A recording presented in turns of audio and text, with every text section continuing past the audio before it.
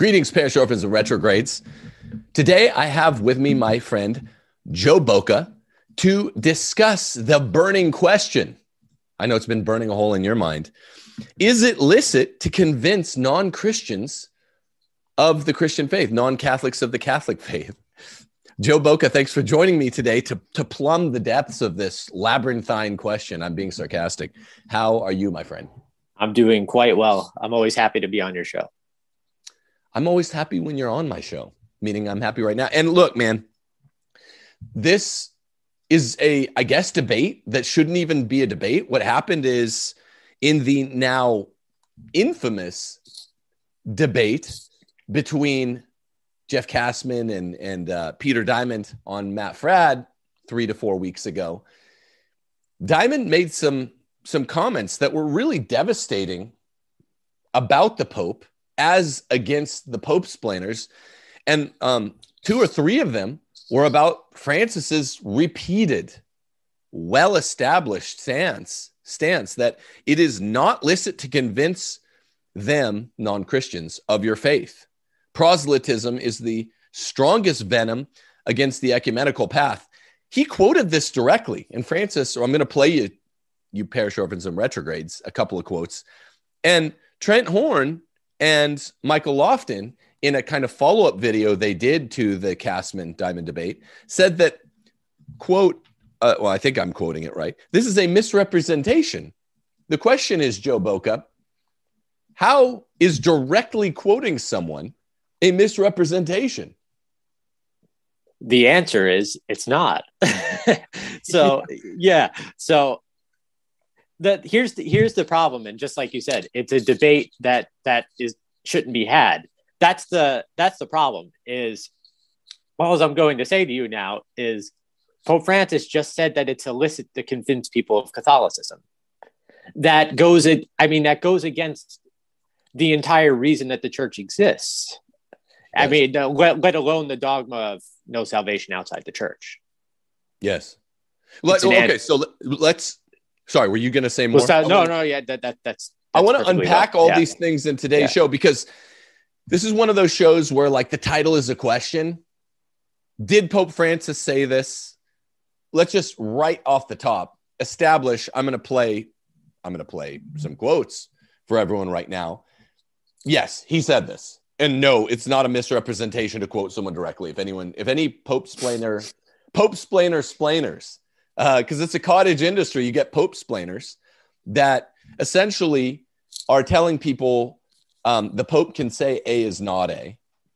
And then there's sounding board people. I have friends that are like Pope-splainers that are saying it's not okay for me to criticize someone who says that A is not A because the Pope says it, and so forth. And then there are Pope-splainers, and so on and so forth. So first, we're just going to establish he did say that. And then we're going to talk about what this means, you and I, Joe, if that's okay with you. Is that okay with you? That's what I'm here for. I should hope so. Now, people out there, I try not to badger you, but what everyone else on YouTube does that I try not to quote badger about is a necessary evil. Please hit like on this video, subscribe to the channel. That's even more important. And leave a comment. There's going to be lots to comment on today's video. Some videos less so. Today, lots so. We're trying to hit 40,000 before the end of the year. We want to hit 50,000 before mid-year of next year, subscribers. So subscribe to this channel if you watch it repeatedly. Thank you. Also, go to realestateforlife.org. You have a matter of weeks to get real, concrete plans to get out of your blue state and get to a red state, Joe Boca. And if you go to realestateforlife.org, they will help you do so. It's a good Catholic pro-lifer on the other side. Go to realestateforlife.org. Okay, so that's it. Also, if you want to support this show, Timothy J. Gordon on Patreon. On Patreon, we have a special deal going on now, a special activity. On Friday evenings, we are discussing, in the honor of the Hallowtide, my favorite new series. Yes, it's on Netflix, but it is so Aristotomist, Stranger Things. People just loved the first patrons only live stream on Friday. We have 3 more coming. We're doing the full first season. Okay. Joe, just respond to this. Okay. I never know what YouTube's slippery rules are on playing other people's videos. Sometimes we would get dinged for them. Other times we don't. We didn't. So I just play it here. And Joe, you do the commentary. You lead off the commentary. This is interesting stuff. Now Trent Horn and Michael Lofton are essentially caught being bald-facedly contradicted by the facts. I invited both of them on the show today. Both declined. Lofton might come on later, but they both declined for today. You comment on this. First, let me play it. Teaches that it's illicit to convince people of the Catholic faith. Francis teaches that it's illicit to convince people of the Catholic faith. In response to my statement on this matter, Trent Horn claimed this. So this is a misrepresentation of what Pope Francis believes.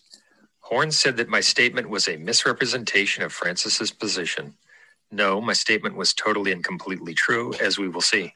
Here's the proof that anti-Pope Francis teaches exactly what I said he does. Non è lecito convincere della tua fede. Il proselitismo è il veleno più forte contro il cammino ecumenico. As anyone can see, Francis says that it's illicit to convince people of your faith, which is... What do you say? We'll go to Lofton in a sec, but first just respond to that, Joe. Well, I will tell you that regardless of what Francis, the man they call Pope Francis, regardless of what he says, I will still continue to try to convince people of Catholicism because it's not merely illicit, it's the whole point. So that is why, I mean, the mission of the church is to save souls. We know that. So what I suppose what they're trying to use is some kind of explanatory tool is the idea that proselytism is forced conversion or something like that. Here's the thing though. What I perceive Horn trying to do here is use theology, and we've talked about this, is use theology to dispense with logic and to dispense with grammar, to dispense with things that precede theology. You need these as, you don't even need these as an interpretive aid. They're the first principle. The first principle is that a sentence makes sense, right? So he tells you before he ever even says the word proselytism, he tells you what he means by proselytism. Francis is telling you that he understands proselytism. This is called context clues for those who have taken a basic English or grammar class, right? This is the context clue. Logic teachers would say it's something stronger. We'd say it's a definition by example. I taught. Okay, that's better yet, right? Yeah. He's telling you, you break down the sentence. He's telling you his definition of proselytism before he ever even says the word proselytism.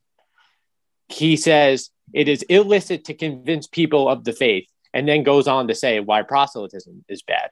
Therefore, his understanding of proselytism is that proselytism means to convince people of the faith. It's basically Lofton and Trent Horn's explanations of forced conversion or something like this is projected onto Francis. It's not what he's saying. Like, if Francis is going to be a heretic, let him be a heretic. Like, let his yes be yes and his no be no, because he's not skewing it. He's telling you what he means, which is the whole point. And I think that's why it's frustrating. He's telling you what he means by proselytism, and it means evangelization. Yes. The older view of proselytism, by the way, is a genus that would include all methods of convincing other people to become Catholics, meaning the licit ones, appeals to the will and intellect, and the illicit ones, it would include forceful convictions to the faith. The newer definition of proselytism, it means only the illicit ones, right? So there's a species to genus relationship of proselytism, the narrow definition, to proselytism, which includes all forms of evangelization. Now, just for the record, I am at one point fluent Italian speaker. I studied, got an entire degree in Italian, pure lecture courses, took oral exams in Italian.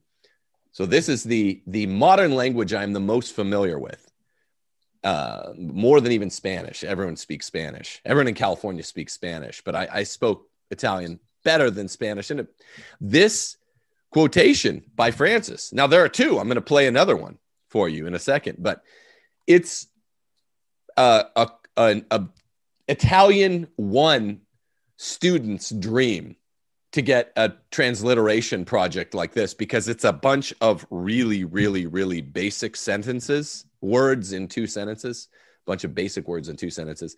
And it includes many cognates. Cognates are words that are università and university, basically the same in two different languages. He says, non è lecito convincerle della tua fede. You couldn't ask for a simpler sentence here. It is not licit convincerle, to convince them, he's talking about non-Christians, of your faith. End of story. It is not licit. Non è lecito convincerle della tua fede. It's not licit to convince them of the faith. Trent Horn said that Diamond's direct quote of this short, simple sentence, subject, linking verb, it wouldn't be a predicate nominative here. It is not licit. It would be a predicate adjective, right? Subject, linking verb, predicate adjective. Basic sentence with a bunch of cognates. He said that's misrepresentation. That's not right. And then, this is your point, Joe. He says, il proselitismo è il veleno più forte contro il cammino ecumenico. That is also a very basically structured sentence with many, many cognates.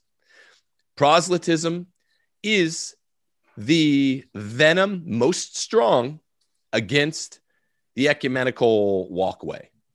That's what he says. So that's a definition by example. When you say it's not licit to convince people of your faith, that's the quiddity, the definition of the term proselytism. He's using the wider term, which would include appeals to the intellect and will. And then he says, and this proselytism is the strongest venom against the ecumenical path. Well, guess what? This happens again. This happens again in a different Francis speech. Let me play this, and then, Joe, you respond to this as well. On August 7th, 2013, Francis stated, voy a convencer a otro que sea católico. No. there you have it. It's funny he says, there you have it. So yeah, let me look at what he actually says. Do you need to convince the other? Again, he's talking about non-Christians. Direct quote. Do you need to convince the other to become Catholic? No.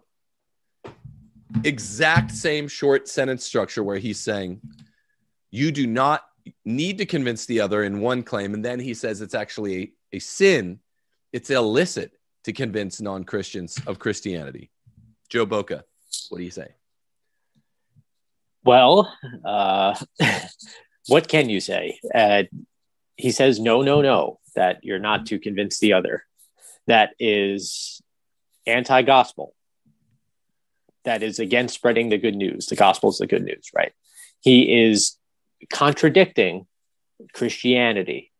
Not even merely Catholicism. He's going against whatever the whole point is. He's going against the whole religion. So we talked about this somewhat, and I don't know how much we'll get into it. But if somebody has a question as to whether or not a pope can do that at all, it's a fair question. So if you want to look at this man and say to yourself, and we talked a bit about how a lot of the times these things are better stated in the negative than in the positive, right? So if you want to look at this man, and if you look at these are two things that we just went over, whereas you already did a video on 101. 101. Yeah, 101. And then you have the stuff in Amoris Laetitia and whatnot. That is, so you have here him calling something a sin. It's kind of an interesting binary, actually. So here you have him calling something a sin that is not a sin. In fact, it's virtuous. You have him calling something a sin that is not a sin. And in Amoris Laetitia, you have him calling something not a sin that is objectively sinful. So he is completely flipping Christianity on its head.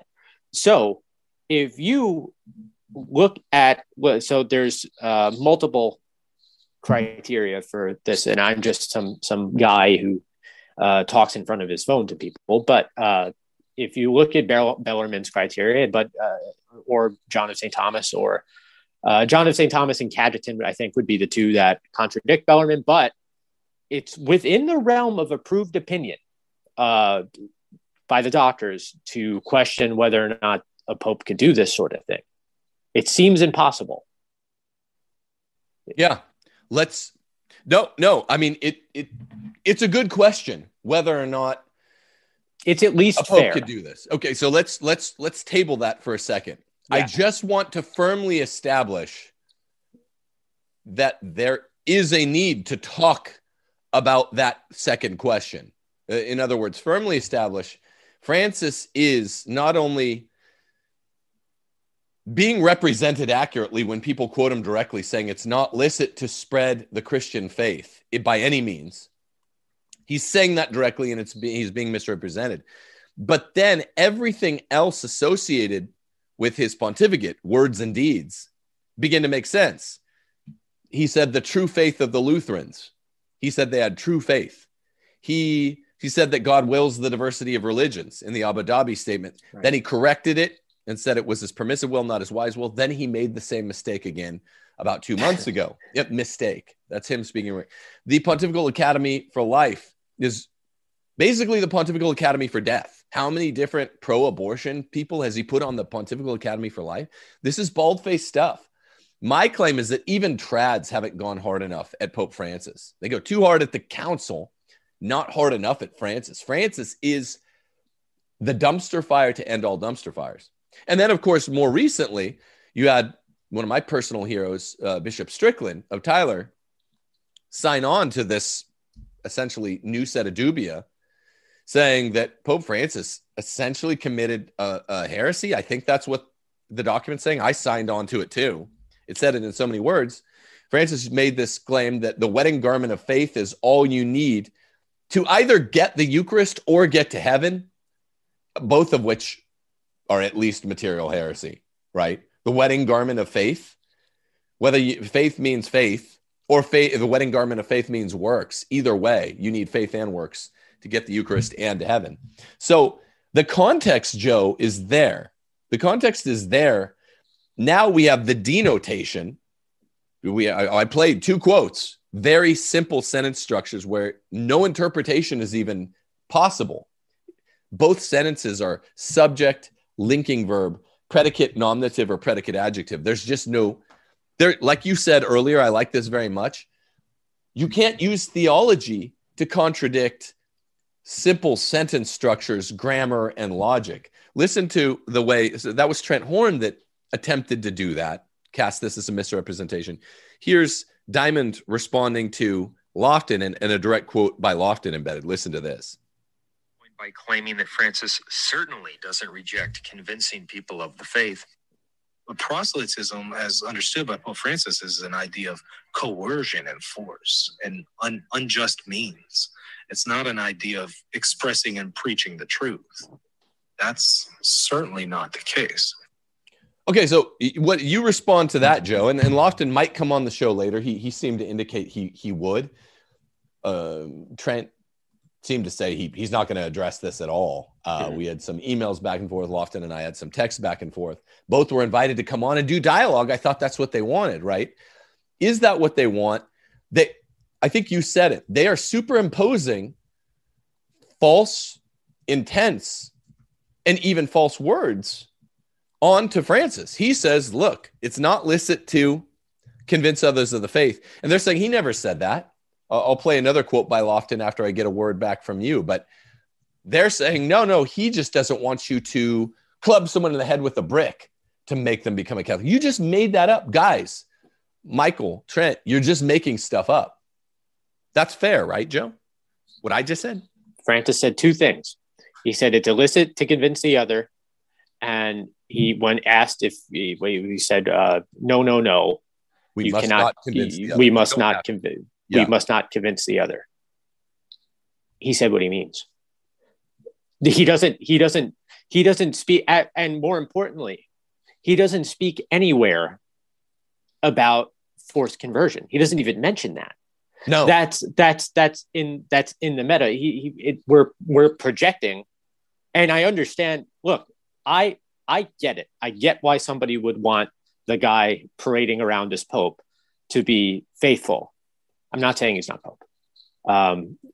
I will be honest about my position. I don't think he is, but I understand why they want the guy dressed the Bishop of Rome to say things that are coherent and consistent with tradition and things, and not just tradition, with everything that the church has taught for centuries. I know why people want to say that, but that's not what he's saying. Like, yeah. I wish I want that to be what he's saying. You know what I mean? I would prefer that. I would prefer fidelity, but I'm not going to like, it's almost so simple that I sound like an idiot here, because like, he said what he means and I'm letting him mean what he means. That's all. Yeah. Like, yeah. It's really that simple. Okay, there's one. Maybe if it were April 1st when Francis made both those statements, and it were April Fool's Day, and Italian, Argentine, he's actually all Italian by blood, but Italians raised in Argentina get what April Fool's Day is. I think it's a gringo thing. But let's say he was celebrating that, and both of those quotes happened on that day. Would you accept that? I would, but it wasn't April the 1st. Yeah, if he was joking. And look, Francis has been funny occasionally. Like, I mean, I thought it was funny when he was like acting gangster, and he was just like, you know, I know some of you wanted me dead and stuff. Like, that was funny stuff. But like, that was kind of gay. Yeah. But I don't think he was joking here. Like, and he's usually not. Like, he's, and that's the thing. He is. People. I mean, I've been on your show multiple times. Like, people know how I feel about Vatican II and stuff like that. And you love it. You love it. Yeah, exactly. It's my favorite. I do have the text right here, right in front of me. It's propping you up. But the remarks have been made on January 25th, which is the International Opposite Day. Okay, January 25th or April 1st. They're made in June, and I forget when the other one was. So short of January, June is Pride Month, so maybe he was like perverting something just in the spirit. But I want. Okay, go on. You go on. I have to. No, you first. I'd rather. Well, one, I just want to point out, because it's like where my video paused. Lofton says at the end of this quote, "That's certainly not the case." He said, "There's a kind of." I mean, I'm going to ask him about this face to face. I don't want to talk more about Lofton or Trent, Michael or Trent when they're not here. But, you know, Trent said no, and Michael said probably in a little bit. But like, there's a certain amount of epistemic hubris that seems to be avalanching on the side of Pope splainers, where they're saying things like, no, that's certainly not the case. Or they'll say, as if the burden of proof or the standard of persuasion is a better term, is not on them. They'll go, well, I haven't seen that anywhere, so it's certainly not the case. Well, you might be selective in burying your head in the sand. I think that's what most reasonable people are thinking now that Pope splainers do. You're an ostrich. So it's a weird leap to premise an absolute claim. That's certainly not the case, that he said it's illicit to convince others of the Catholic faith, on you shutting your eyes and ears and going la la la la la la, which is at most what they're doing. Well, I haven't seen that. Well, you're not looking for it. You're not responding. I sent both Trent and Michael these video clips so they could know. I was like, look, what I'm really inviting you guys on for, because up to now, I thought you're good, honest dudes. I've debated Trent. Lofton made some really good points about Vatican II's documents on my show. He knows a lot about them. So he kind of helped convince me of a few things when it comes to Vatican II, which is a totally different issue than Francis. I want to talk about this in the second half of today's show. Francis is not like the apotheosis of Vatican II. He's his own thing. He is a crisis like we've never had. And so I want to give them the benefit of the doubt, but at the same time, what they really needed to do on my show or their own shows or someone's show is come on and say, we each said it's certainly not the case that Francis said it's illicit to convince others of the faith. And he just did. And you can play it. I wanted to just be like, so what do you say? I don't know what they would have said if we had him here, but why do they have so much conviction? Well, before you answer that, let me play the other Lofton quote here. Lofton first questioned whether Francis even made the statement that I said he made. But he said that Pope Francis says it is illicit to convince people of the Catholic faith. That's what he said. It is illicit to convince people of the Catholic faith. I haven't seen that before. I have not seen Pope Francis say that. I tried to find it. I couldn't find it. This review.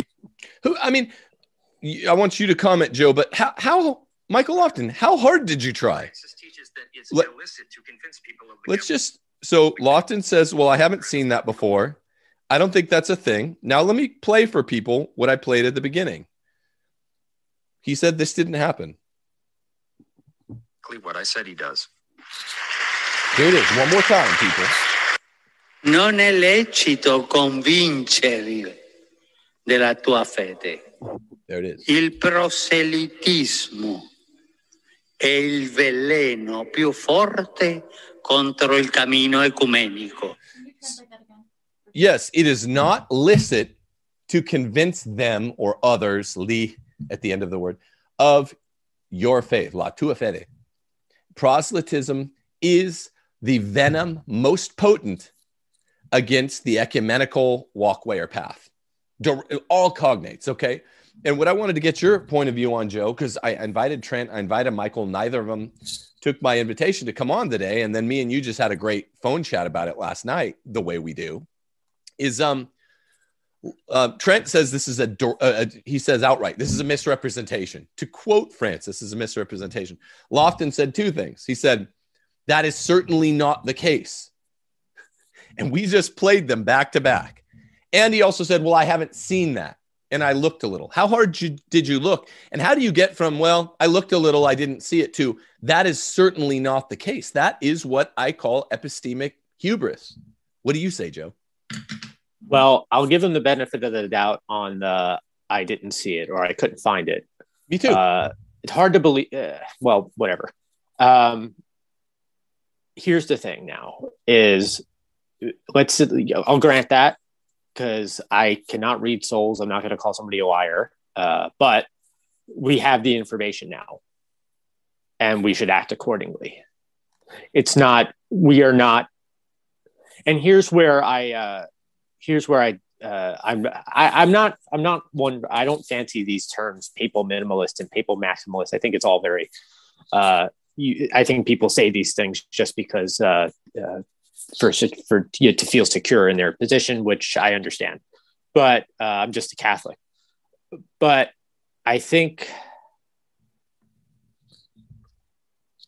this is where I kind of agree with the sort of minimalism in the sense that my will and my intellect and my ability, like my faculties, what makes me human is not subordinate to the Pope. I need to be able to first reason to submit my intellect and my will and my reason to the church. I need to be able, that comes first. I need to be able to do that first, right? Yeah. And then I could do that. Then I could make the leap of faith, and I could, submit to what the church teaches, which I do, right? And the building blocks of reason are propositions, right? Simple propositions like it is licit to convince others of the faith, or even it is the first command of the church to spread the gospel. It's the Great Commission.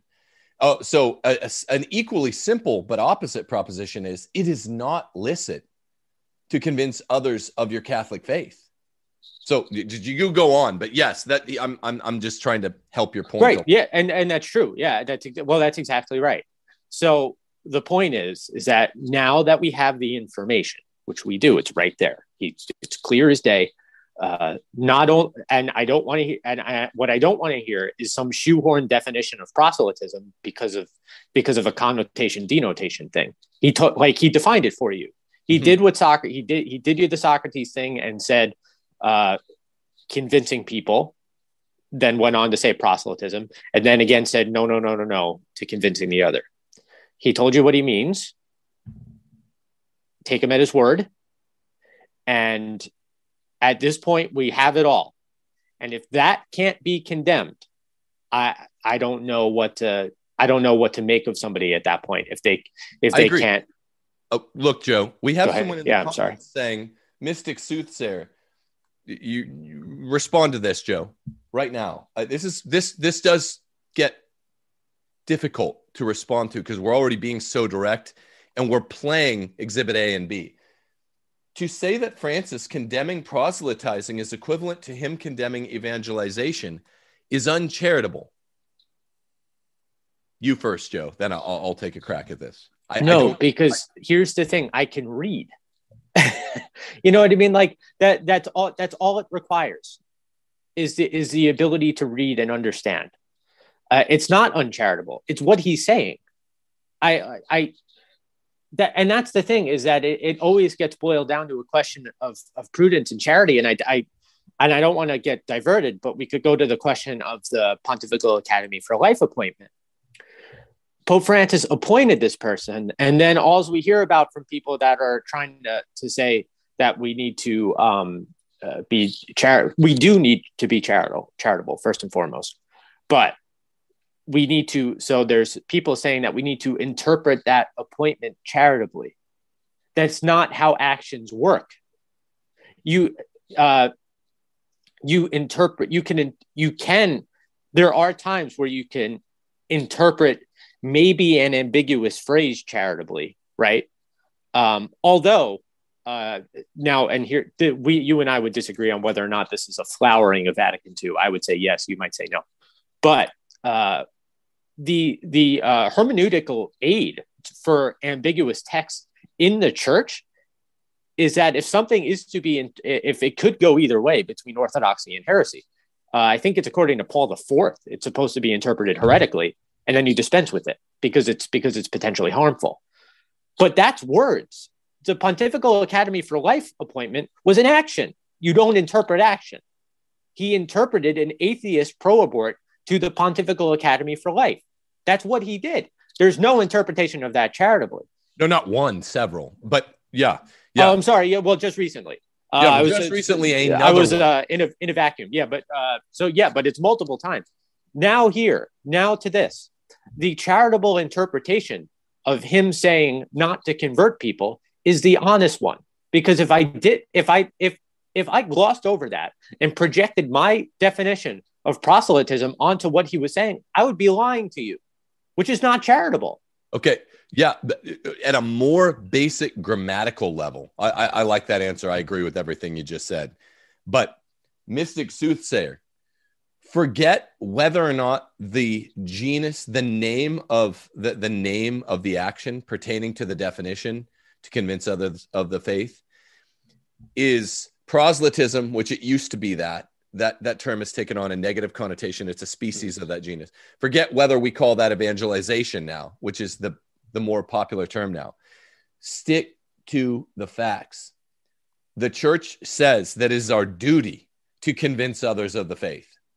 The first command of the church is the Great Commission. Pope Francis says that to convince others of the faith is illicit and a sin. Can you respond to that in the comments? Like mystic soothsayer, that's all we're talking about. Now, some people get confused easily. All right. So I'm not trying to confuse anyone here, but it doesn't matter whether, gay used to mean happy. Now it means like fruity, but the quiddities don't change. Happiness, the essence of that definition didn't change. Fruity still means fruity. They just had different terms for it back then. The point is, what does Francis believe about the first church doctrine, the first command of the church? You must go out and convince others of the faith. Not only that it's not mandatory, that it's just permissive, but that it is a sin. This is what matters, not what you call it. Okay, so if you want, you really ought to respond to that. I mean, that's what you're saying is it's not charitable to use logic. And I mean very basic logic. I don't mean difficult symbolic logic or super hard propositional logic problems or Venn diagrams, which can be harder than you think, or truth tables. I was a logic teacher. I mean basic grammar, grammatical logic, propositions. He said it's not licit to convince others of the faith. So people just can't say this anymore. And whatever mystic, whoever that is, obviously it's an indefensible position. Now, someone's saying that Lofton is going on Pints with Aquinas at 2 today. It'd be nice if he addressed this, because this is a scandal. Just as the Pope-splainers, if one of the papal critics ever gets even a little hair wrong in a critique of the Pope, they'll make a big to-do. They'll gin up a bunch of trouble and make it a headline and say, well, this is a scandal. You scandalize people about the Pope. It's really wrong to say that a Pope who said something toxic, who contradicted the Great Commission, didn't say it. And that anybody who sees that the emperor doesn't have clothes on is lying or woefully incorrect. So I hope he addresses that. Now, Joe, I think people will take me to task. You said the man who's calling himself Francis. I think as we bring this show into the second half, we should talk about is like, okay, once we establish that Francis is contradicting the purpose of the church, and he's been doing so for a long time, he's saying it's a sin. It's a sin to do the Great Commission. It is a sin to follow Jesus's words. Let that sink in. It is a sin to follow Jesus's words. And we bring in some context and some connotation. He calls a bunch of heretics, the Lutherans, those who possess true faith, direct quote.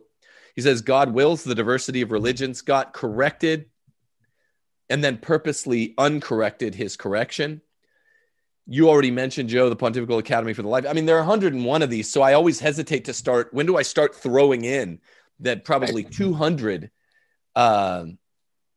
Christianity contradicting falsehoods of Francis? But some of them are related to this. The recent wedding garment of faith, it all goes in the same direction. The diversity of religions and universalism. He is, I'm very confident saying, a universalist because he doesn't want us to spread the faith. So that's well enough established that really only ostriches can deny it anymore. There's two directions I want to take this. I don't care what order we do them in. One, I want to talk about Francis in the context of the last 60 years. You're assuming we disagree sharply there. I think we disagree about one nuance there. And then two, and again, I don't care which you address first. I do want to talk about what does it mean now that it's a fact that Francis has for 10 years and 3 months consistently contradicted the reason for being of the church. He says sin is virtue. He says virtue is sin. And he says that first command of the church is now illicit. He says following Jesus is a sin. The vicar of Christ is saying following Christ is a sin. Okay, so what do we do? That's the second question. What do we make of Francis's pontificate? But first, I want to put his pontificate into the context of the last 60, 65 years. Is it the flowering, the blossoming of that? And then all this is correct. These quotes are all direct quotes. So what do we make of his pontificate? Real, fake, whatever. Let's just take those on. You address one of those two first, whichever you're comfortable with. Well, I suppose we'll go in number order. So we probably don't disagree as strongly as one might think on Proposition 1 there. So whether or not Francis is the culmination of Vatican II. So I would say she sure is. You'd say the texts of Vatican II. I'd say I think the intent, and I think my distinction is really important. I don't think it's the text. Well, although I don't know though, because you would agree too that Vatican II is you would use like the term weaponized ambiguity, right? Yeah, I think so. But that's in the intent. That's not what's ratified in the four corners of the document. Right. Well, here's the thing. I agree with the society's line and even the Sedeve Cantus line on Vatican II specifically. That is to say that there's actual problems with it, right? I'm not calling myself a Sedeve Cantus in that way, but I'm just saying, in particular regarding the council. But I think in order to say Francis is the culmination of this, I think you only really need to consent to the idea that Vatican II does contain weaponized ambiguity, right? I tend to think that there's some errors in there, particularly in Lumen Gentium on the nature of the episcopacy, but that's another show. But that's ticky-tack. That's all I'm saying. Like, let's put it in this ticky-tack stuff compared to, let me put it this way. I think you'll actually agree with this. Okay. Mm-hmm. So you have the Pope splainers generally saying Francis is all good. They're not saying he's bad, but he's not, don't lose your shirt, people. He's bad, but he's not that bad. They're not saying that. They're saying actively, Francis is good. That's always what they say. And so they say Francis good, council all good. On the one hand, that's the Pope splainers that I'm usually referring to. Mm-hmm. On the other side, you have the typical sort of mainstream trads, even though that's supposed to be a contradiction in terms, it's actually not. And they say Francis is bad, and I think they get how bad he is. They're really, really underwhelming on that. They don't get how bad he is, most trads. They say Francis is bad, but the council's all bad. They seem to be, I think the mainstream trad position is the council is worse than Pope Francis. And that is so whack, if I have that right. Francis may be the culmination of the council, but it's worse with the council. And me, I'm in the middle. I'm closer to the trads because I'm like, look, Francis is the worst thing that's ever happened to the church and the world. I can't say it any stronger. Pope Francis is the worst thing that's ever happened to the church and the world. I'm not a convinced Benedict is Pope person, but man, would that those guys are right. That would be dope. That would be so easy because Francis is such a bigger problem by a million than the council. So Pope splainers are equating Francis in the council in a good way. Trads are equating Francis and the council in a bad way, but they still want to put the emphasis on the council. I say Francis is the culmination of what was nefarious in the intent of the muscle at the council. But it's really important to me that I say, well, the texts, even though they might have had a bad intent, the texts were intentionally good to make them stick. So accepting the documents, I do say the council as a historical event was bad. It was their coming out party, but it was way inchoate. It was way early developed. And Francis is the worst thing that's ever happened to the Pope and to the entire world. And I'm saying that both the trads and the Pope splainers, in opposite ways, one side says they're both good, one side says they're both bad. They're confusing everyone by too closely aligning Francis with Vatican II. He is unique. He is the worst thing that's ever happened. And you tend to miss a lot of tricks. I'm talking to the trads now. If you're like, yeah, well, Vatican II has some ostensible problems. Well, so does Vatican I, but both of them are valid councils. And Francis just represents those. No, he's the minor problems with one mixed with the minor problems of two and the bad intent of two, and a whole bunch of new developments that are really devastating. So I think that's why trads miss a lot of Francis's worst grievances. I just think everyone's asleep on Francis. He's the worst thing ever. Well, I think Francis is like sui generis in the sense that it's by degree. That's what I think about Francis, is that he's, and I don't think anybody in their right mind would really disagree with that. Right? Is that Francis has been he's been flagrant in a way that his predecessors haven't quite been, although they had their moments. I think would be because Francis is basically just coming out and doing it every day, right? JP2, for instance, you have some really bad stuff like you have Assisi, you have his Episcopal appointments, you have people who have an issue with theology of the body, which I would probably be one of them, and you have some other problems. Yeah, pedophilia, ecumenism, feminism, JP. Feminism too. I'm sorry. I'm glad you brought that up. It slipped my mind. Paul VI, you have the entire, you have basically the entire council because it's his council, and you have the entire new right, which has his name on it. So here's the thing. So if people, the Vatican II question is that, so is the dual hermeneutic, the hermeneutic of continuity and the hermeneutic of rupture. I think rupture is the only one that works. But there was the attempt at a hermeneutic of continuity, which failed or seemed to fail. But the fact that there's weaponized ambiguity, that alone, I don't have the quote on me, according to what a Pope Paul IV would say, is enough to say that the council's poisonous, which I think it is, if not outright erroneous in some areas. The difference would be, I think, on the level of how obvious it is, and I think Francis is more obvious, and I think that would be the distinction I'd make.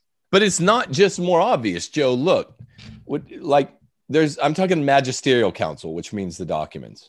Mm-hmm. There's no line. This is not just a distinction of degree, man. Francis, we are going to be left over when this man dies. We're going to be left over with him saying that public fornication, public adultery is not a mortal sin, and giving communion to public adulterers, which violates both doctrine and sacramental discipline of the church, and putting that into the Acta Apostolicae Sedis. We'll be left with that, and we'll be left with about 200 statements where he's saying it's a sin to follow Jesus, essentially. It's a sin to follow the church. You must essentially do the Masonic thing and just say all world religions are good. Like 50 of his 200, if I'm spitballing, 50 of his 200 statements baldly say, basically you have to be a universalist, really baldly.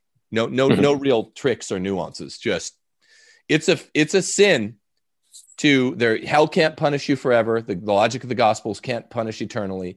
Mm-hmm. Therefore, don't try to convert people. It's a sin to try to convince others of your faith. And basically everyone goes to heaven. The souls that aren't good just evaporate. I mean, there's all this stuff that's in that orbit conceptually. But most of all, we could always go to Amoris Laetitia. He put that in the AAS. He put the statement that public fornication is not a mortal sin, and or that mortal sinners don't have to repent before receiving the Eucharist in essentially ordinary circumstances. We're left with that. Vatican, we're left with him saying the wedding garment of faith is all you need to either faith is all you need to get the Eucharist or to get to heaven. That's Lutheranism. And Lutherans don't really believe much about the Eucharist, even though they believe a little more than most Protestants. So you see, we're left with things to chew on. That compared to like, oh, well, there's some nefarious guys that wrote the documents of the council. They wrote them all correct. Anything that's like a hardcore error, like the error in Amoris Laetitia, brick hitting a wall, brick hitting another brick.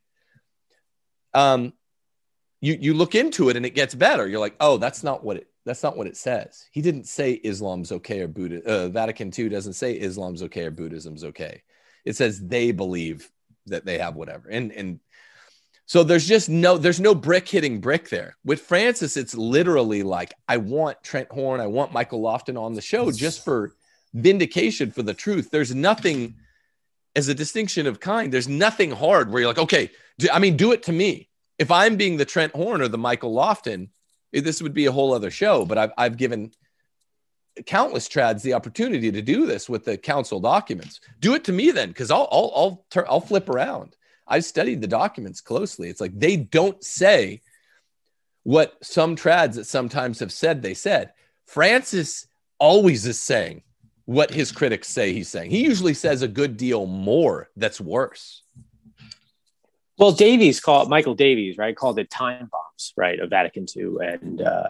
And I think that's a fine agree term. With that, though, in a lot of ways. Right. And but that's not the same thing. It's a totally different kind of thing. But I think it's because, but basically what I'm saying is that Francis is only explicit because Vatican II was a little more implicit. But time bombs are like, look, I know a great deal about the U.S. Constitution. I only get to talk about it occasionally. Like Brutus, who's an anti-federalist who didn't want the Constitution ratified in the summers of 1787 and 1788. He says that there are all these time bombs in Article 1 and Article 3 of the U.S. Constitution.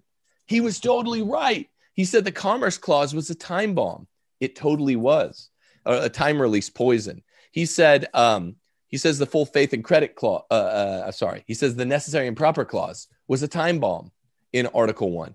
He says that having federal judges for life in Article 3 is a time bomb. Absolutely.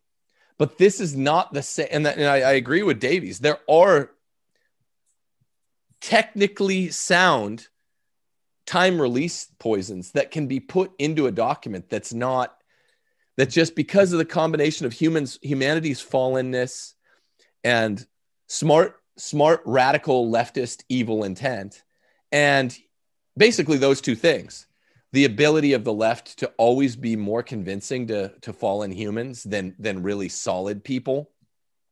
You're always going to have some time release poison in pretty much all constitutions, sacred or secular.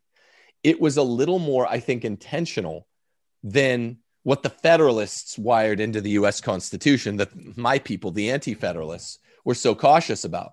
At Vatican II, it was more. There were more evil guys there that were really trying to hardwire it in. So trads just want to make this okay. So Francis might represent the best possible, maximally efficient version of what the most liberal, most radical guy at Vatican II wanted.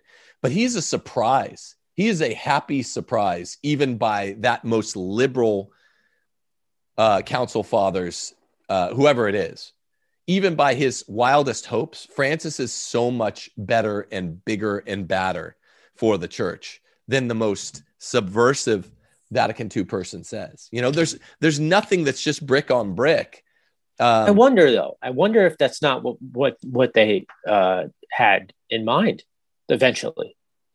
Because it seemed like they said, and obviously this is different. This is a different. This is before Vatican II ever happened, but and all the Alta Vendita and everything like that. A pope, basically a pope who's one of our own. So it seemed like that there would be that on the part of people that were subverting the church, that the Francis pontificate was necessary at some point. Maybe it's sooner than we would have thought, but I don't know that. I mean, I can't read minds, but it seemed like it seemed like a lot of maybe, and I'm talking about clergy, not laymen. It seemed that a lot of like the good traditionalist clergy would find Pope Francis to be somewhat unsurprising, but these things are always there's always a sense in which the unsurprising is still surprising, though, because it's just like you can't believe, even like when they, like even in secular politics, you can't believe how brazen they could be, even though you'll hear a crazy news story and you'll be like, you'll be shocked by it, but you shouldn't be, because it's like, well, the proof is in the pudding the whole time. So I think when you look, I'll borrow a term from the modernists. When you look at the historical context, and that is taking Vatican II somewhat as a historical event, but I guess I'm thinking that I'm saying that I don't think the historical event of Vatican II and the text can be necessarily divorced. But when you look at the historical event of the council, the Francis pontificate, even as brazen as he is, was bound to happen. You don't think? Well, they're not divorced. I mean, but they're conceptually distinguishable. We've had this conversation before. They would be. I mean, they're not causally divorced. The historical event of Vatican II, meaning the planning commissions, which I think a lot of that was underhanded, the announcement, the convoking of it a year and a half later, what was going on, shadow council at my university, the Greg, really nefarious stuff. All of that did lead to those documents, which did lead in an indirect way, the new mass, which did lead in some sense to Francis. But so you always think, oh, well, I'm not saying they're divorced. Causally, the documents were a cautious instantiation, a licit instantiation of the really nasty, I think, intents of the muscle at Vatican II. So they're conceptually distinguishable. And I'm not sure. That's the point. Michael Lofton, Trent Horn, they're running. We should probably What? No, you could go ahead. Then I'll chime in. I'm not running from anything. I'm like, look, if you think there's a hard brick meets brick line in any of those documents, throw them at me. But I mean, people have done it so much over the last year and a half. It's like, nothing's going to hit that hard. And I think you would agree with this characterization. Of course, in some sense, Francis is an unsurprising, slightly unsurprising realization of the worst intents at Vatican II. Yeah, but in a really attenuated way, in a manner so attenuated as to make it uninteresting. What's more interesting is the totally direct way that Francis is the specifically and the generally instantiation of the Sankt Gallen Mafia. That it's just way more interesting. And the Sankt Gallen Mafia, a lot of them were at the council, so that's your bridge, Joe. The bridge between Francis and, I'm not saying you have an agenda yourself, but the trad agenda, Vatican II, yes, there's some connection, but the connection is the Sankt Gallen Mafia. And the reason I spend my energies there is because that's way more interesting, way more sexy, way more specific, way more direct. The Sankt Gallen Mafia led to Francis like it's not the genetic fallacy. Carbon copy. It's an input-output machine. You put into the input machine the Sankt Gallen agenda and the personalities, and what comes out on the other side is Francis and the last 10 years. Right. And, so that's, I think, I'm not disagreeing wholly that there's no connection between the worst elements of the historical reality of the council. I'm just saying that you're barking up the wrong tree by trying to find Pope Francis in a prefigurative way in the documents, because the documents were safe and cautious enough to allow the evil to unfold in the 70s, 80s, 90s, 2000s. Well, acorn oak tree is, basically what I'm saying, even though trees aren't poisonous tree, oak trees aren't poisonous. But What I was going to interject with was maybe it'll be useful one day for us to do some kind of series where we go through the council documents or something like that, just for just so we could be a bit more detailed on what one might consider an error or one might consider an ambiguity in the council. I mean, the irony of the whole thing is, and I think traditional Catholics have always kind of acknowledged this, is that the trads, the ones who are critical of Vatican II, accept more of the council than Pope Francis probably does. Absolutely. Yeah, Absolutely. which is, and the irony is, it's been stated a million times, but it's worth knowing. And it's worth restating. I agree. But yeah, I think I would like to do that at some point. Yeah, we should. Now close with what do we do? The second half. Well, what do we think of this pontificate? I don't think it's helpful anymore for mainstream trads or mainstream, I don't want to say Novus Ordo, mainstream sort of sensible Catholics like Matt Fradd types, sensible, politically conservative Catholics who aren't ridiculous left Caths, mainstream Cath. That's who I mean. The Matt Fradd crowd, the Taylor Marshall crowd, or whatever. Just pick two kind of figureheads that represent these. I don't think it's any more efficacious or helpful for either of these two mainstream groups, because now trads are mainstream, to continue to refer to those who are trying to reason fairly and detailedly about the basic requirements of Francis being so bad. I don't think it's fair to characterize them as like really, really fringe anymore. I guess this means the Benedictist Pope people. You would say, Joe, that also the Sedevacantists should be included in that. I'm not ready to go there yet, but even not that you are a Sedevacantist or you've gone there, because you're not and you haven't, but you think it should be in the realms of polite conversation. And I'm like, I don't know. But the point is, we have to do something with it. We have a Pope that says it is a sin to follow Jesus's commands. So we have to do something with that. I don't know whether it is possible to have a Pope who says it's a sin to spread the gospel or not. And he said it so many different times and ways. So what do we do with that? Well, I usually give somebody this kind of thought experiment, right? So if they,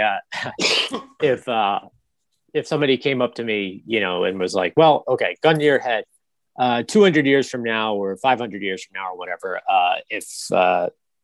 when the Pope and the Church set things right, would you be surprised if Francis was an anti-Pope?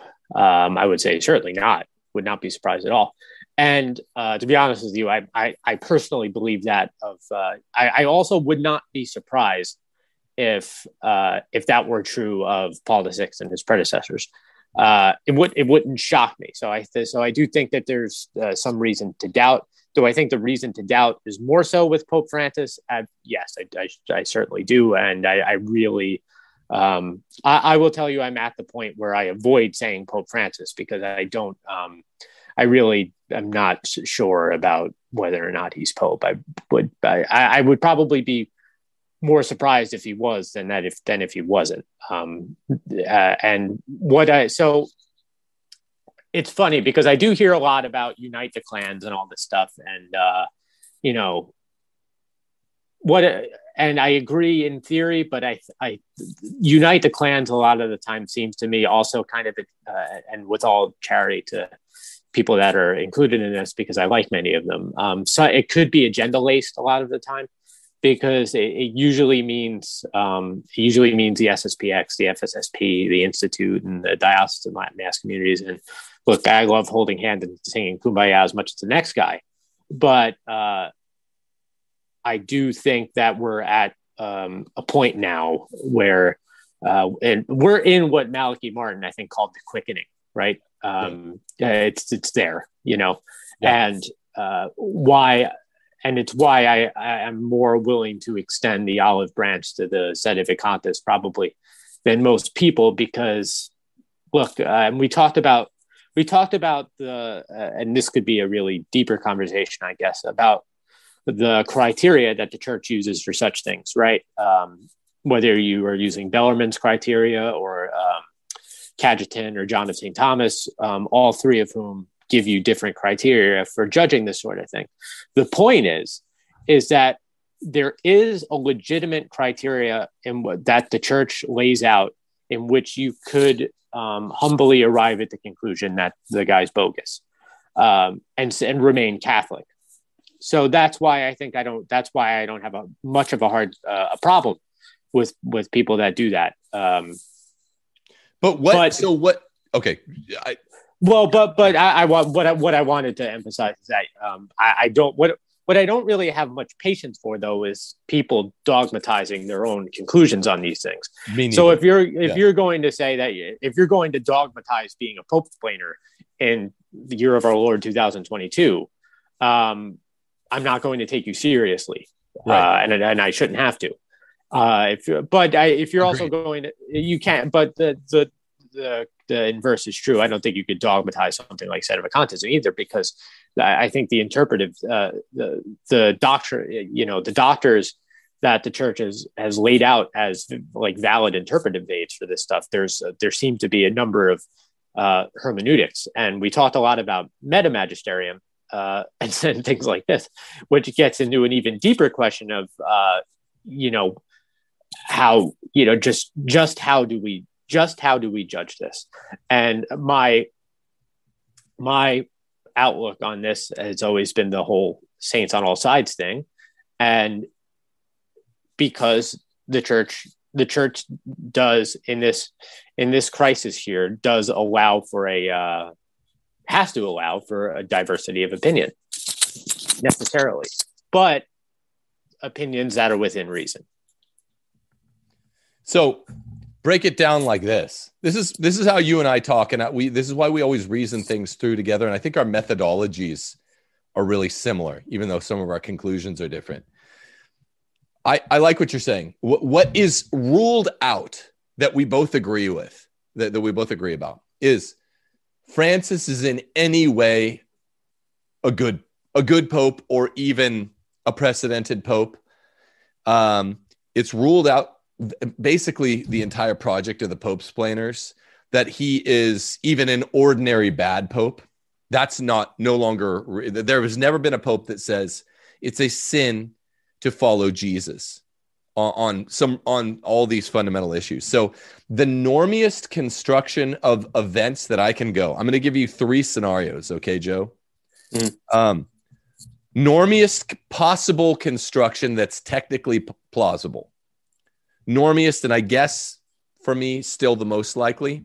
Here's the normiest I'll go. Francis is the worst thing ever happened to the church. It's beyond any doubt in my mind. But he's Pope. Okay? And I think you acknowledge this is, you might think this is less likely than me, but you think that's, you said it last night, that's definitely a possibility. And I don't know what happens then. So you could be Catholic and believe that, basically. You know what I mean? Is what is like, it's allowable, basically. Right. It's allowable. And who's to say, because it's unprecedented. Right. So we don't know how likely, but I still think I'm more likely than not. Yeah. I still think he's Pope. But he's the worst thing ever to happen to the church and therefore humanity. But somehow he's Pope. That's the normiest I go. Anything less than like, oh no, we've had popes that say you can't follow Jesus before. No, we haven't. Don't lie. Okay. The somewhat less normie construction that I don't think is that far out of the mainstream is basically the Benedict is Pope position. You know, I'm not endorsing this view, but I've never thought it's wildly implausible. It seems less implausible now than it ever did. Francis is the worst thing ever to happen to the church, but is not actually Pope. Benedict is, right? So not sedevacantism. This, in some ways, I think the second least plausible, not the third least plausible, is the simplest. Even though I think it's less likely than the normiest construction, I think it's simpler and cleaner in a lot of ways. And then, of course, the least normie construction is basically construction. I mean, interpretation of the world now is basically sedevacantism. And obviously it can't be fully ruled out because of the Avignon papacy, but I still think it's the least likely, and it's way, way, way out of the normie constructions, and it's still the fringiest. But so you got those three. I'll give you the last word. What do you say about those three? My main point was in the normiest, still technically, I think the most likely thing, Francis is Pope, but he's like the worst thing ever. I don't know what that means about popes.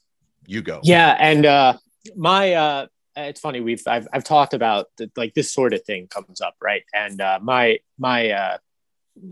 view on it, what I usually say is that either Francis is Pope or nobody's Pope. I personally, and I hate to say it, I hope nobody thinks I'm being like nasty or uncharitable to the Benny Planus or anything like that, because they're probably, I think everybody's really confused and, diabolically disoriented, and myself probably more than anybody. So, but the way I see it, it seems to me that Benedict, just by saying the word "I resign," right, the words "I resign," lost the papacy, or did abdicate the papacy. And I heard Dr. Mazza, whom I actually respect a whole lot, and I appeared with him on your show, and I really thought a lot of him as a man, and I really thought he was very charitable and a good and intelligent man. But I see we're like positing the idea of the papacy as a sacrament. And I think we're having to do a lot in order to hold that view. I think it requires more than it really should in order for it to be completely tenable. I wouldn't mind talking to Dr. Mazza at some point about that. But to be fair, there are like 4 separate and conceptually distinct paths, like a campaign night path for Benedict as Pope to be true. I'm not endorsing any of them because I'm not in this camp, but I think it's weird that you would say it's basically not feasible. I'm not saying plausible. You're saying it's not feasible that Benedict is Pope. My middle construction of the events in the church is 0% chance that it's right. No, I wouldn't say zero. Zero would be, it just seems to me the least likely of the three. Like I would put one at a more likelihood than 2, but probably I'd probably go like 60-40 that 3 is more likely than 1. I don't know how to quantify any of this, by the way. No, it's impossible. I mean, I'm just kind of throwing figures out there like all the time. No, but I like it. Yeah. Okay, so- and I'll say what I hope nobody has my head for this, but Father Jenkins of he does videos for he's part of the SSPV, said he didn't say it of Francis, and I'm not and I'm using his words, especially in relation to Francis here, is I'm not saying that so-and-so is not the Pope. I'm just saying I don't see how he can be.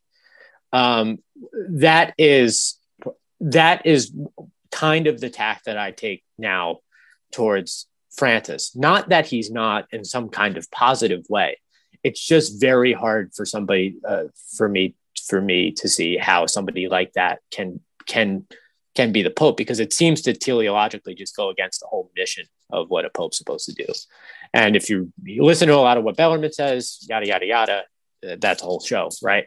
But this is the thing that we talked about last night that made it so interesting. I'm not trying to interrupt you. We had such a good talk. Yeah. I have it as the normiest construction, that he's this bad, but is Pope. That has a very non-normie conclusion. The only real way that could be true, I think, is basically great apostasy, apocalypsis, which is not, the normies aren't going to like that. So even at my normiest, my most likely thing, if Francis really is Pope, but he's as bad as he clearly is, I think the only way you have a Pope like that's sui generis, is we're in end time stuff. So none of these paths, I'm saying, normiest, slightly less normie, which is Benedict as Pope, least normie is sedevacantism. None of them are normie at all. I mean, right? Yeah, we're out of normie times. Yeah, well, like it's only normie, for as a useful term, equivocally, right? Yeah. But either way, it's really bad. I mean, we all know that. I mean, either way, you're talking about, if it's not the great apostasy, it's something, like that. Yeah. That's it. So, I mean, like, that's kind of why I wanted to go through these three paths. I'm like, there's no other real paths for the church. Besides these ones, I think the bottom one's the least likely. But between those two competing ones, it's like, we're out of the realm. The sun has risen and set on the day of normie Catholicism. And that really has been in the air for about 4 years. I remember, 2018. That was the sun beginning to set on normie Catholicism. The new wave of enthusiasm, right? For the Latin Mass. I know people have been tried and true that are 60 that have been going the whole time since, the 70s. But that was a fringe thing. Whether they like it or not, that was seen as a fringe thing. Now, all young people love the Latin Mass. It's probably your parting shot. The normie Catholics, I guess, the Pope-splainers, you mentioned this right before we rolled tape. They're freaking out. I guess the Franciscan University Project, they're freaking out because normie Catholicism has died. Now, pretty much all young Catholics want the Latin Mass and at least mistrust Vatican II, even if they're more like me than like you. We kind of mistrust it. And they're pretty much at least glad trads. And they don't like this. So normie Catholicism has died. You're either just sort of all in if you're a young person or even a little young like me. I'm not really a little young. I'm just a middle-aged guy. But if you're not a boomer, you're just either like path 1, Francis is Pope. I guess we're in end times. Path 2, Benedict is Pope. Path 3, Diamond Brothers. Right. No one really knows how to appraise it. They're 3 balls in the air. And you're basically lying if you say anything normier than any of those 3. At this point, that's just what I believe. I'll give you the last word for the show. Yeah, and I will give a little, you mentioned the Diamond Brothers, and I think you mentioned the whole Steubenville and somewhat the Opus Dei, this whole kind of World Youth Day focused missionary type of, these big of, people will know like the aesthetic, these like charismatic things that, Scott Hahn and all those guys were in favor of. And I nothing against Scott Hahn, but this whole thing, this trying to make the Novus Ordo and Vatican II program appealing to the youth and stuff like that, it's over. It's completely over. And any person my age or any young person my age who's still trying to defend this garbage is propping a cadaver up and pretending it's still alive. It's dead. It's gone. This happy go lucky nonsense Catholicism is dead. And to be honest with you, I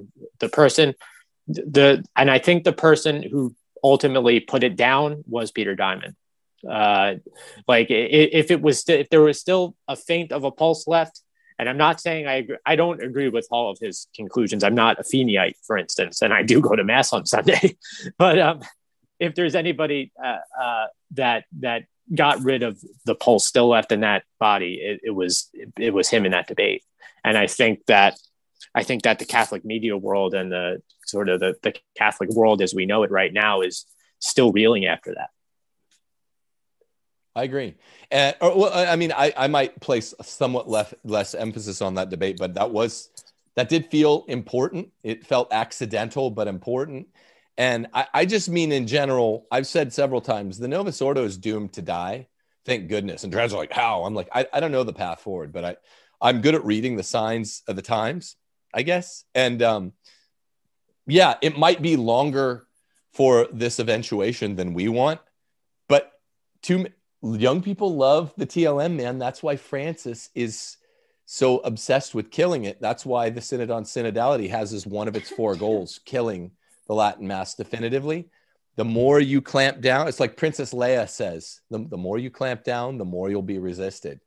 And yeah, the Novus Ordo just doesn't work for it's licit. It's valid according to me, but it's just bad. No one likes it. No one likes it except boomers. And it's not going to be around for a long time. So pretty much even the new normie is quite unnormy by everyone's standards. I just wonder, okay, real last word, you, Joe, why are we the only ones having conversations like this? They're not had on the trad end where you're like, look, here are the three paths. I'm not sure which one's which. Here's what I find the least plausible, the most plausible. They definitely don't happen on the Pope-splainer end of the church. And they don't happen in the trad end of the church. Why is it only like you and me talk like this, where it's like, I don't know what's the deal. Here's what I think is most likely. Why? It's very few where you'll see a kind of open forum type stuff. It's I think it's guys like us. Obviously, I appear with Kennedy all the time, and Tim Flanders too. I think has been very hospitable, but you could count the people on one hand, right? Yeah. Those guys seem to be good at this. Sorry. Yeah, and it's a fair question. I don't want to imply anything about how their bread's being buttered or anything like that.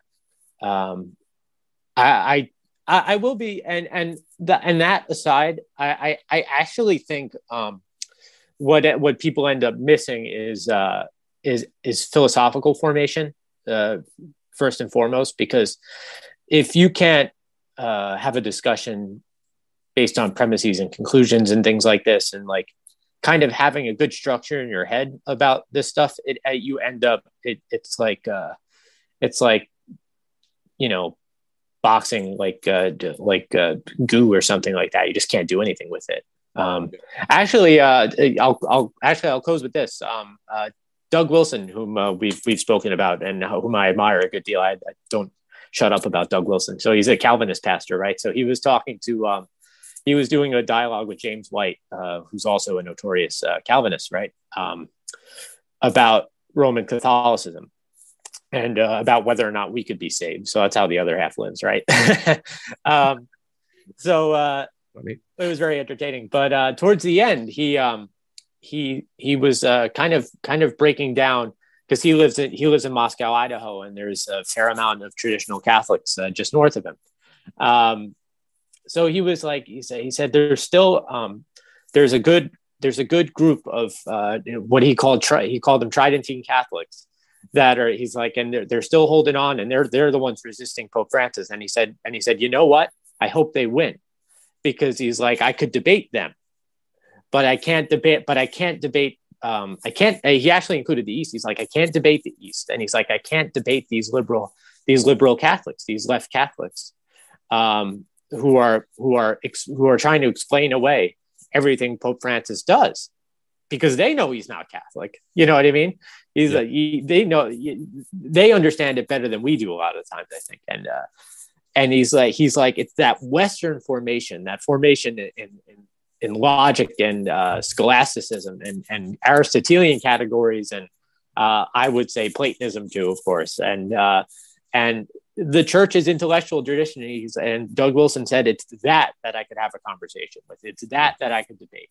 The rest of this stuff, I can't debate because it's not logical. That's a good answer. And I like that guy too. There seems to be a Christendom of goodwill, not of goodwill distinction that matters. And it does even cross over to the other half, the Protestants, how they live. Yeah, I like that. And I wasn't saying it's only on this channel. I meant, I think mainly on this channel and others like it. I think Tim Flanders, just genuine good man of goodwill that will follow where he's the one guy we could all agree on. Yeah. You turned me on to, I think, Kennedy.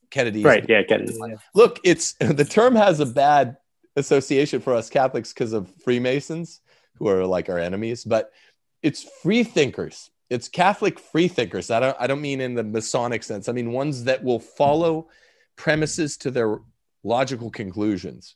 They're Catholic free thinkers, And there's a small group of them. And then the other ones are just trying to, it doesn't matter. Trad, Pope-splaining. They are saying, they're doing all this convoluted logic to make sure their bread continues being buttered.